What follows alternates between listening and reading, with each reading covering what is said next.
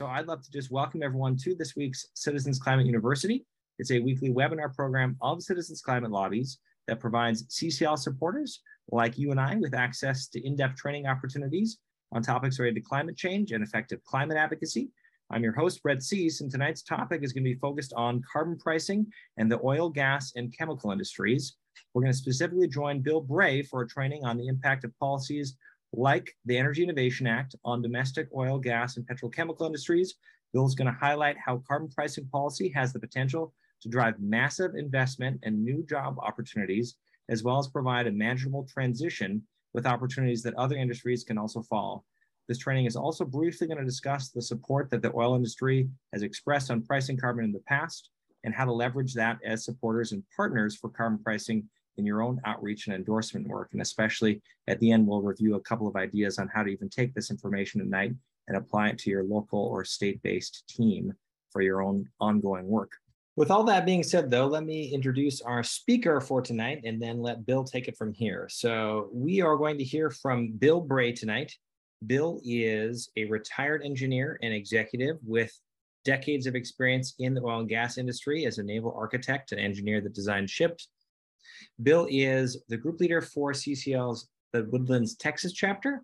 He is the team lead for CCL's Presbyterian Action Team, as well as a former leader of Team Oil, one of CCL's action teams that liaises with critical industries to educate CCL volunteers on oil and gas industry workings. And I'll pass it to you here, Bill, to take it from here. Okay, thank you, Brett, and thank you all for joining tonight or down the road with a recording. So our three learning goals are, one, that past oil price volatility has driven employment swings in the past, and it will also do so in the future, and that will be much more important for hiring and layoffs than a slowly rising carbon price. With a carbon price, U.S. crudes are going to have a couple of advantages on the global marketplace. One of those is that they have relatively low carbon content of production. And the other is that there's a lot of U.S. crudes that are relatively short-term production. And a durable carbon price will drive huge investment and new job opportunities in what I've grouped into three areas: fuel conservation, carbon capture, utilization and storage, and alternative fuels: blue, green, hydrogen, ammonia, and biofuels. For our agenda, I'm going to introduce myself a little bit more, give you perspective on where I'm coming from. I'm going to talk about the oil and gas industry, both their support for carbon pricing and a little bit of overview of the industry. And then we're going to look at the industry history through through the oil price and talk about how that's impacted employment and how our carbon price is going to impact demand. And all through, we're going to be talking about opportunities for the industry. And at the end, we're going to talk about how CCLers can use this material in your advocacy, and we should have a little bit of time for Q&A at the end. So as Brett said, I'm an engineer that worked for Exxon for my career. I have an MS in engineering and an MBA that I got at night. After that, we moved to Europe and were there for most of a decade. And while we were there, we saw firsthand how the higher gasoline prices, because of the high petrol taxes, made us so much more efficient with our driving. And I wrote my first letter to the first President Bush, which was also during the first Gulf War, which was partially about oil, asking for higher energy prices in the US. My colleagues at Exxon, when I talked about this, thought that I was a little bit off the reservation. But after some time, Exxon has come around to supporting a revenue neutral carbon tax that started in 2009. And I heard my first talk about climate change within Exxon. I think it was 1996 when a senior atmospheric scientists talked to a couple hundred pretty skeptical engineers and scientists within Exxon about climate change and carbon dioxide and where it was coming from with our emissions and what it was doing to the environment. So I've been a fan of higher prices and carbon pricing. And when I retired, I wanted to advocate more for carbon pricing and found CCL and CCE, and it was a perfect fit for me. The oil and gas industry has supported carbon pricing, and it's by far the strongest among the majors. And they've had support, and here are some supporting statements from the largest US companies for several years. And that it started with the majors, and it's been much less strong with smaller and medium-sized and independent, but the support is growing. And API, which represents the whole American petroleum industry, has recently come out in support of carbon pricing. So there is growing support within the industry for carbon pricing. And in 2017, Team Oil led a CCU on understanding the oil and gas support for carbon pricing. And that CCU is still available, and it's still relevant.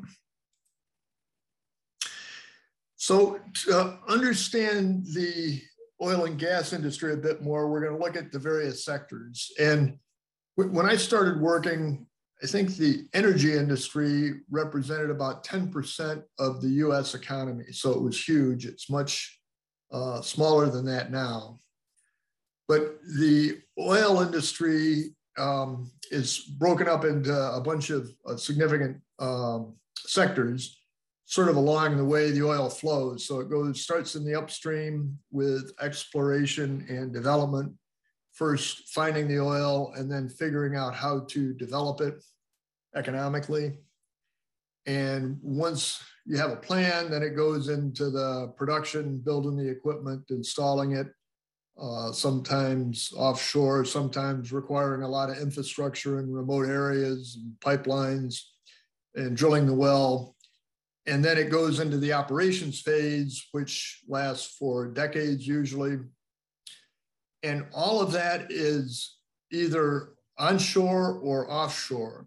And if it's offshore, it adds a lot of complications, and it requires a lot of special skills. So when you talk about the industry, there's sort of two industries. There's the onshore and the offshore. And then the oil flows into the downstream via transportation. And at this stage, crude is transported mainly by ships and pipelines to refineries. And there are tens of thousands of production facilities around the US and 120 some refineries. So it's a big consolidation and centralization. And the refineries that are remaining, when I started, there were 400 and some. And they're huge installations. And they break down the crude just by distillation into the various components, but more and more, they're also breaking the hydrocarbon molecules down and reforming it into higher value products, which means more useful to society. And that's important as we talk about the energy transition and the ability to manage molecules. And then the output of the refineries, basically fuels and feedstocks, and those go into the distribution and marketing system. And the distribution, again, includes transportation, still ships and pipelines, but also barges and rail tankers and tank trucks on the road, and all the way to consumers and end users, be they industrial or the corner gas station. On the natural gas side, the upstream is virtually identical to the oil upstream because a lot of natural gas is produced in oil wells. And so that's the same. And the distribution and marketing or downstream is very different than oil, because oil is easily shipped around the world. It's very cheap to ship it. So oil is very much a global commodity, but natural gas is transported by pipelines mainly. And so that's much more of a regional product. And there is LNG, liquefied natural gas shipping, that can move natural gas after cooling it, and very expensive, energy intensive process. So it's, and those are very long-term projects. So it's difficult to transport it between continents. It can be done, but there's still very much regional markets in the different areas in the US and Europe, and different markets spread around Asia. And the distribution within those pipeline systems are the producers are usually producing into the pipeline system, and then marketing to the end users is usually by other utility companies. And the chemical and petrochemical industries are distinct from the oil and gas industry, but they're very closely allied because they have many of the same skills and types of workers, and often the plants are adjacent to each other and heavily integrated. So there's a lot of overlap, and when we're talking about the future and opportunities for the oil and gas industry, it's important to include the chemical industry. But let's now look at the oil industry through the lens of past oil prices. And this is a chart showing the first purchase price average for a year, going back to when oil was first introduced and produced in the country. To begin with, it was competing with whale oil, so it was pretty expensive. But then industry figured out how to produce it efficiently and transport it. And that ushered in a century of cheap oil. And that helped power the Industrial Revolution. And then if we move on, we see that there was more price volatility as we got into the 70s and onwards. And so those price shocks had a huge impact on the industry and the economy. And if we look just at the most recent 50 years, I started working in 1981, so about the peak of this first price shock. And one of the things that happened, the industry had been used to long history of very stable and low prices. So when the prices increased dramatically, there was a lot of trying to adjust and figure out how to consume less energy, because the oil and gas industry is both capital intensive and energy intensive. It uses a lot of energy to produce energy. And so there was a big push on how to conserve energy and use less of it in our production. And we looked at all sorts of energy conservation ideas and projects, and implemented the ones that were economic.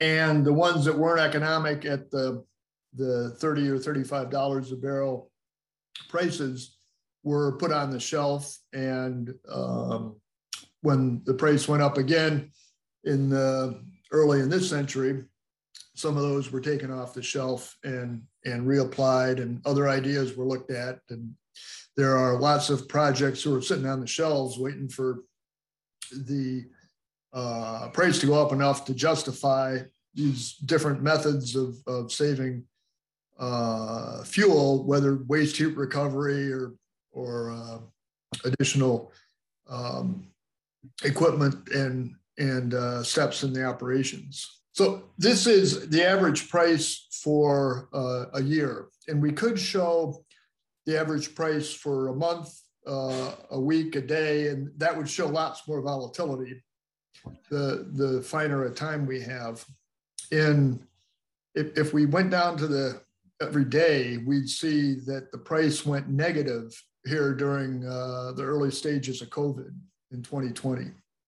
So this shows some volatility, but there's lots more volatility underlying the oil prices on this annual average. But I'm using annual average because in terms of employment, I think is more representative.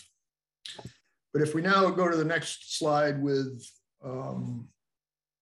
employment, this shows the workers in the U.S. oil and gas extraction jobs. So this is basically the upstream developing and producing. It's not the whole industry, but it's the most volatile and the most impacted by prices. So during the first price shock, there was a huge increase in employment, almost doubling of number of employees. And that was to produce more oil because the world was short of oil, which led to the price increases. But when the price dropped, then there was a huge oversupply of workers, and within 2 years, 19% of the total workers were laid off. And so that was a huge dislocation, especially for people like me who just started working, and also people who had the expectation that they were going to work for the industry their whole career. And since it'd been very stable coming up to this point, there was a lot of that. And then there's a long couple of decades of employment declines. And a lot of that was due to the structural change of increased automation. And during this declining in employment, production wasn't declining like that. We were just figuring out how to produce more oil with more automation and fewer people.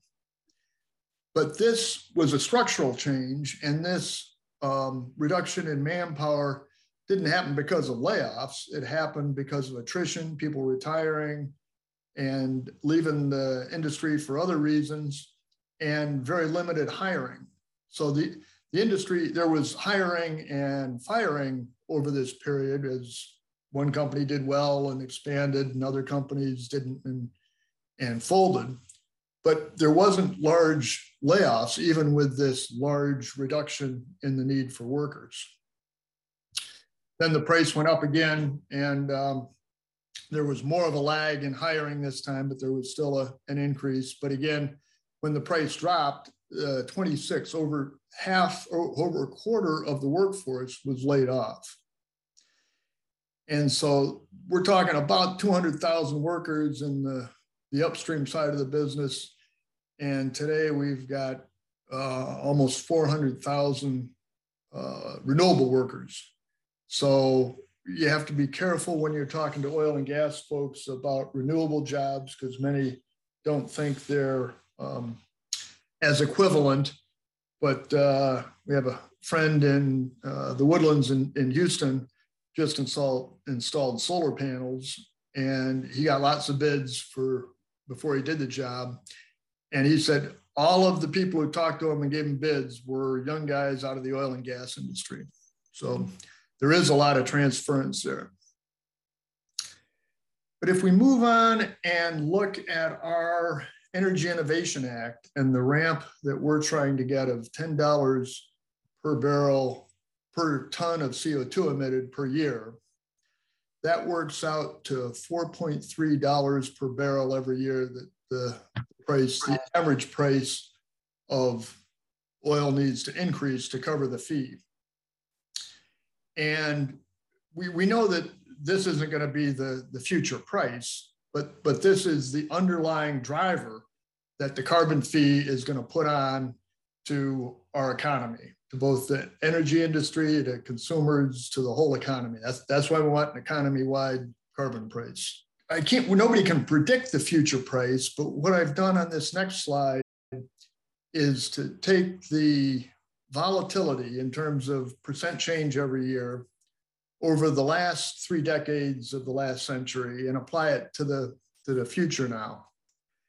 And that's the result that you get. So we don't know what future price is going to be, but we know there's going to be volatility and swings. And I think there's going to be more volatility than we've had in the past because we're going into an energy transition. So it's even more complicated than what we've had in the past with just trying to balance supply and demand.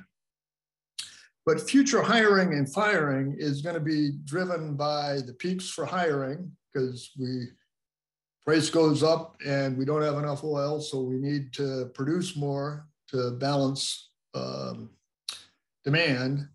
And then as we produce more, there's going to be drops. So I think future hiring and layoffs are going to be driven by these, whatever the volatility we have down the road, not the underlying ramp of a carbon fee. But let's look a little bit more at that underlying ramp. So most of you are familiar with En-ROADS, and I've used that to look at oil demand. And we plug in on the lower right, our carbon fee and dividend ramp. That reduces the temperature at the end of the century by a full degrees centigrade. So that's not everything we need to do, but that's the biggest single thing we can do. And if we go to the next slide, we look at the world oil demand, because En-ROADS is a global model. And it shows that the oil demand is going to continue going up for about a decade. And that's not due to the developed world, it's due to the developing world. And then it goes into a long decline. And down at the end of the century, it's about half of what it is today. And there are other things going on in the economy, but so I think this may be a greater decline, but in terms of the impact of our carbon pricing proposal, I think this is a fair representation. And even if it goes down faster, it shows, and I think almost all the projections show, that oil is going to be around for a long time. We're going to need it for the energy transition. And when we look at this 70 years from the peak onward, that's a couple of careers at least. And so this is a long, slow change. It's not and turning off the industry overnight. And in terms of jobs, that's critical. Let's move on to the kind of crude oil that the US has. And we have an advantage in that we have low carbon intensity oil production in the US. This is a chart out of Thunder Said in work they did for the Climate Leadership Council. And it shows the amount of energy used, amount of carbon emissions used to produce the oil, not to burn it, but to produce it. And the global average is about 58 kilograms per barrel of CO2 emissions to produce each barrel of oil. And the Permian is about, ideal Permian, which is where we're headed towards, is about 40, and Gulf of Mexico is 35 kilograms per barrel. So a little over half of what the global average is. So that's going to be an economic benefit for us. And we've calculated the numbers in red there. Yeah, in red, that the global average with our carbon fee after 10 years is going to pay about $7, just shy of $7 additional per barrel of oil. Our Gulf of Mexico crude is going to have $4 per barrel additional. So that's $2.70 advantage for Gulf of Mexico over the world average. But the world average is all over the place. And if you look at the major North American crudes, they're much higher. And here, the oil sands is up at 20, so 5 times what our additional carbon price impact is. So US oil production is going to have this advantage. And another advantage that the US oil production has is we have a lot of shale oil. And shale oil is produced from source rock. So that's where the oil is formed over the million years with organic material. And traditionally, oil is produced from reservoirs. So it's formed in source rocks, but then there are fissures and fractures and porosity, and the oil and gas migrate up to cap rocks where it's caught in cap rocks and forms a pool.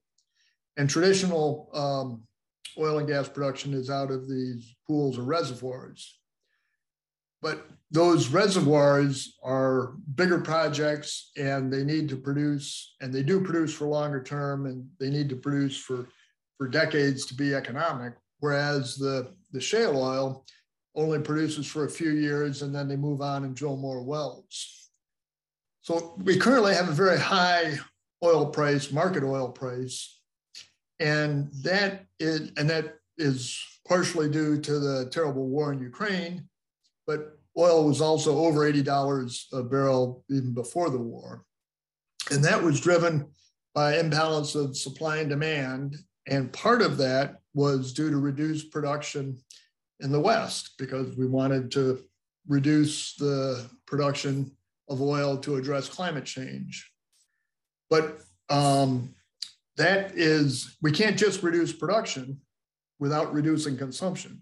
We're all working at carbon pricing that reduces consumption. We agree that we need to do that, and that's the efficient way to change, but we don't have that in place yet. We're not reducing consumption, so we can't just reduce production. And when we have this imbalance and the high market price, we have significant geopolitical consequences. We're seeing that we're funding Putin and petrostates. We're putting a brake on economic growth. We're moving backwards on gasoline taxes. So we're moving in the wrong direction there. And it's not possible to put in carbon pricing with this, politically possible with the high market prices. And we don't have a dividend to protect the consumer. And we're not getting the environmental benefit because it's not durable. Industry, investors, and consumers know that this is a market price, and they don't know where it's going, but they know the price will change. But they're not making the big steps and big investments that they would if they knew we had a durable, bipartisan, slowly increasing price on carbon. So the world still needs oil for the energy transition, and the current high prices are going to drive more drilling to produce more oil. And from an environmental standpoint, it's better for the world to use short-term shale oil rather than invest in deep water, remote mega projects that are going to want to produce for decades. So if the US can produce additional oil, that's, I think, in the big picture, an environmental benefit. And it would also benefit the US oil and gas industry. If we move on to natural gas, previously oil we were talking about global. Now we need to talk about US demand, because as we said earlier, natural gas is much more of a regional product. So Thunder said, as part of their study for the Climate Leadership Council, analyzed the expected increase in natural gas demand, or the demand for natural gas, with the carbon dividend proposal starting out at $43 and then increasing at 5% over inflation. And they concluded that natural gas demand was going to increase in a couple of years by 15% and then start a long decline. And this is because natural gas is replacing coal for power generation. We have excess power generation, gas-fired power generation capacity. So very quickly, when there's a carbon price, it impacts coal more than twice as much as it impacts natural gas per kilowatt. So natural gas is going to displace coal fairly quickly, and there's going to be this bump in natural gas demand. As far as other opportunities for the oil and gas industry, there's energy conservation, which we've talked about a little bit, but that is going to apply to the oil and gas industry, but it's also going to apply to all industries that use fossil fuel energy, because as the price goes up, they're going to need to, it's going to be economic to do more, to conserve more. Carbon capture and storage is a huge opportunity, and that is where we take carbon dioxide out of emission stream, by it be smokestacks or chemical processes. At the moment, we generate CO2 by chemical processes to make fertilizer, for example, and we have basically pure CO2, but we vent it into the air because it's not economic. When we have a price on carbon, that can be captured and stored underground, long-term safe storage. When we do carbon capture out of emission stream, most of the cost is in carbon capture. And that's a huge opportunity for the chemical industry, transporting and developing the markets for the CO2 is an opportunity for the gas industry. And so this is going to create lots of jobs and investments. With our ramp on carbon price, we get up to around $80 or $100 a ton, which is where most of these carbon capture and storage projects become economic in 8 to 10 years. And a lot of these projects are going to take that long to plan, permit, and construct. So it's going to start investment. As soon as we get a durable price on carbon, it's going to start that increases to that level. In the near term, we're going to start getting huge investment. And CCL's Team Oil did a great report, and Larry Kramer, one of the code leads for Team Oil, is one of the leaders of that, and he's a great resource if you're interested in carbon capture and storage. And alternative fuels is another huge area. Biofuels, we see a fair amount about, but blue and green hydrogen and ammonia it hasn't really started in a big way, but it is coming when we price carbon. And that's especially important for heavy industries that are difficult to decarbonize.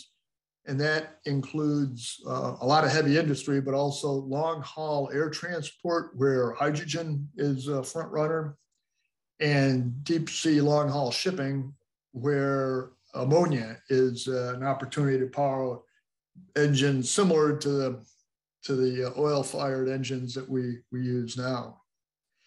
And hydrogen and ammonia aren't really fuel sources. They require energy to make them from other sources. And today we make most of our hydrogen and ammonia from fossil fuels and vent the carbon dioxide into the air. And so it's called gray fuels, gray ammonia or hydrogen.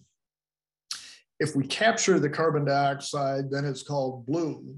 And there's a big range of blue hydrogen and ammonia. It can be made from dirty natural gas that has a lot of emissions in the production, and we can only capture a little bit of CO2, or with a durable price on carbon like we're going to have when we get our Energy Innovation Act enacted, it's going to say that in a few years, the price on carbon is going to be higher and it's going to continue going up. So it's going to be economic to capture virtually all the carbon dioxide. So if we get our proposal in, I think this blue hydrogen and ammonia is going to be very green. And eventually we'll move to green, where it's made totally from renewable energy and there's zero carbon emissions. But for the transition, we need these blue hydrogen and ammonia. One, because we don't have enough renewable energy. And two, we need to get on with decarbonizing these heavy industrial users that are going to be difficult to decarbonize. But if we use blue hydrogen and ammonia, we can start the process of changing the plants, changing the airlines, changing the ships to run off these different fuel types. So Thunder analyzed the total impact of carbon dividend on the US economy. And they concluded that in terms of jobs, over just a couple of years, we're going to create 200,000 new incremental jobs. And that's initial bump, and then there's a long-term trend that it's going to continue on. The blue stack on top is carbon capture and storage, and that shows that coming in more significantly down the road, but that strong growth is going to continue on. And remember, this is 200,000 new jobs in just a couple of years.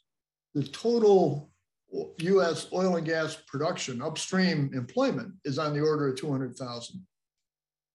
And this isn't all in the oil patch, but a lot of it is. The next slide shows the companion incremental investments. And after a couple of years, it's 100 billion in incremental investment. So huge opportunities for not just the oil and gas, but for industry and the economy. If we look at the individual sectors that we talked about earlier and how the industry is organized, we can look at the different job skills in those areas and how some of these opportunities are going to impact them. And for the oil first, we got to remember that this is a long, gradual transition downward in production, but a lot of these opportunities are going to happen much sooner. They're going to be very near-term opportunities in the next decade versus many decades for the oil decline.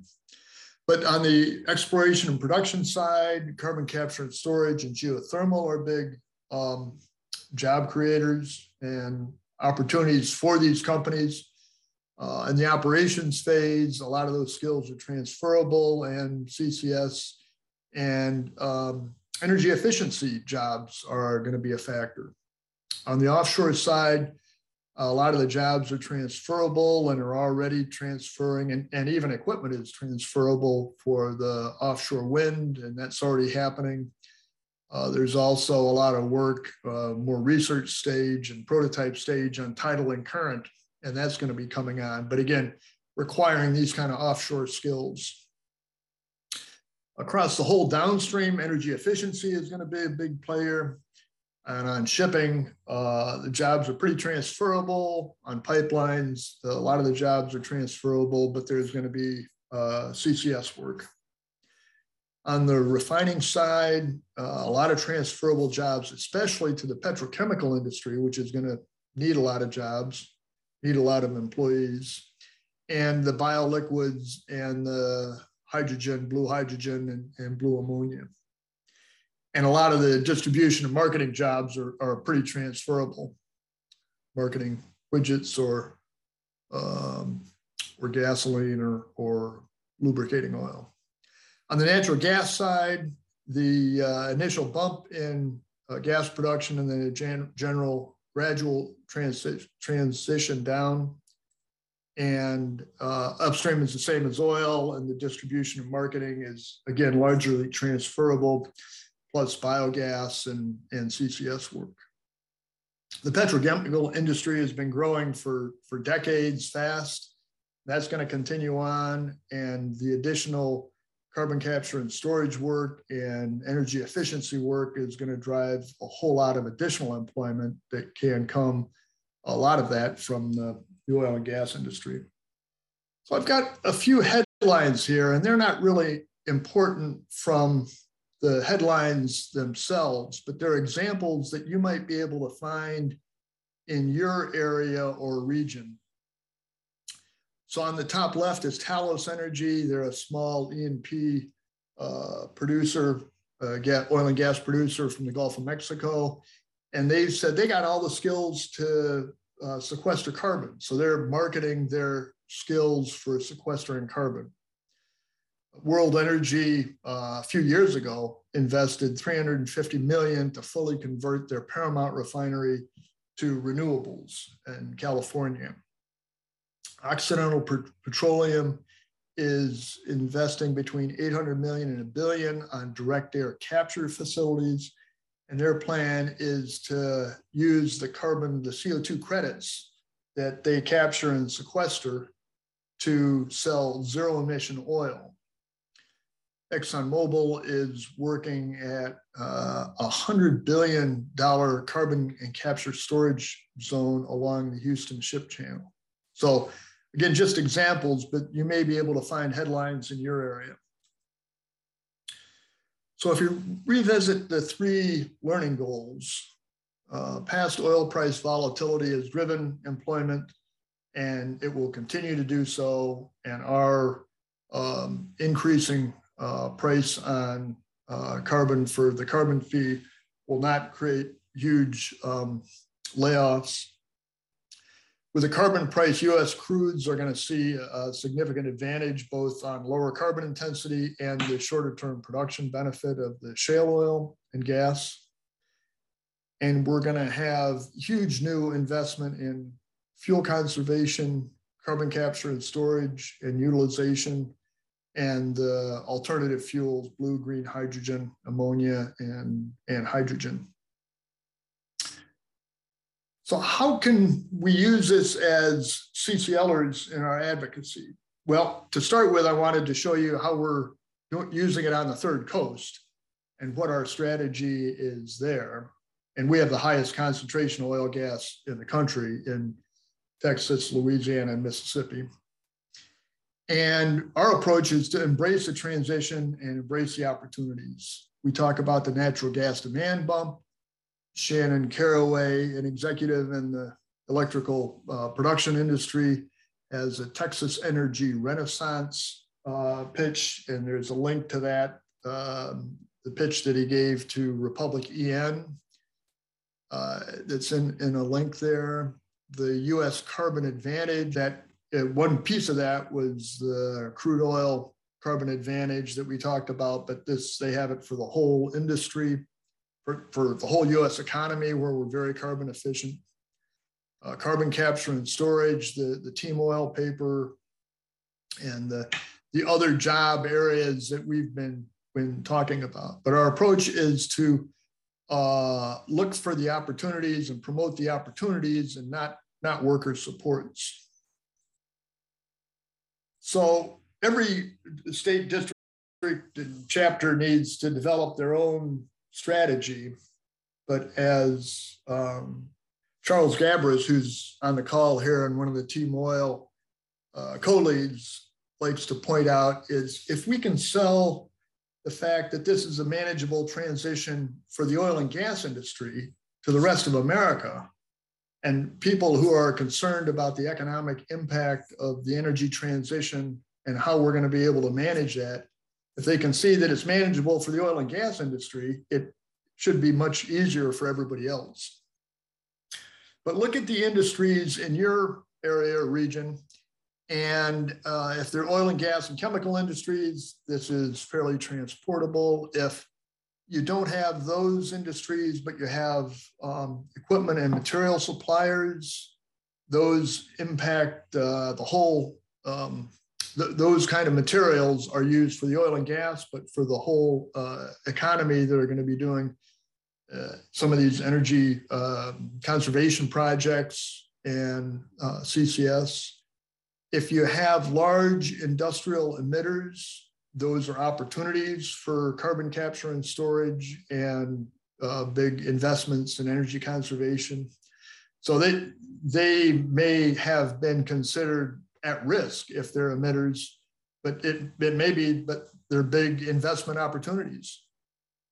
And as always in CCL, consider all the potential audiences that might be concerned about the economic impact, and see how you can reach out to them and use this or a portion of this approach with them. And please utilize Team Oil to help provide the expertise on the oil and gas industry and these opportunities. It has members around the country, so you may be able to find local members that could help you there. And before we get into Q&A, I wanted to share a picture of a gas station on a corner. And when I grew up, there were intersections that had 4 gas stations, 1 on each corner. And we don't see that anymore. My son likes to talk about an intersection in Houston that has 4 Starbucks. We won't see that for very long either. But the economy is always changing. The oil and gas industry has always been changing, and it's going to continue changing. And this is another change. It's a big change, and there'll be a lot of impacts. But there's also a lot of opportunity. And the folks that embrace the opportunity and get on with making this transition are going to, in general, thrive. That's such a powerful metaphor to close us on, Bill. I think that all of us on the line here tonight deeply appreciate the framing, the details, the background, the perspective that you provided. And if you have any other questions, please do feel free to continue to follow up to Bill or I. I've also put a link where you can access Team Oil. I can't underscore enough the important work that they're doing as a team. So just a huge round of applause to all of our Team Oil leaders and members on the line tonight. Please do reach out and access them if you have any other ongoing questions or would like to follow up. The Team Oil does meet on Wednesdays in the evenings every other or twice a month, and join one of the calls and you can hear more about it and ask your questions and have more discussion along this topic and lots of other good presenters and similar topics. And thank you all for your great work with CCL. Well, thank you, Bill. I'm going to unmute all lines just so that we can all appreciate your good work here. Thank you all so much for being here tonight. Stay safe, and we look forward to hearing how you use this information in your own local outreach. Take care, everyone. Thank you. Thank you. Thank Thanks, you. Bill. Thanks, Brett. Thank you for listening to this episode of Citizens Climate Lobby's training program. You can tune into more episodes anywhere podcasts are available. Inspired by what you heard today? Join Citizens Climate Lobby to advocate for bipartisan climate solutions. Go to community.citizensclimate.org to find more trainings, resources, your local chapter, national action teams, discussion forums, and more. Be sure to like our Facebook page and follow us on Twitter and Instagram @CitizensClimate. We also invite all of our listeners to subscribe to our YouTube channel for more inspiration. Like what you hear? Recommend us to your friends and make sure to give us a 5-star rating. It helps us show up on other listeners' feeds. Feel free to pass on any suggestions for future episodes in the comments as well. And together, we are creating the political will for a livable world.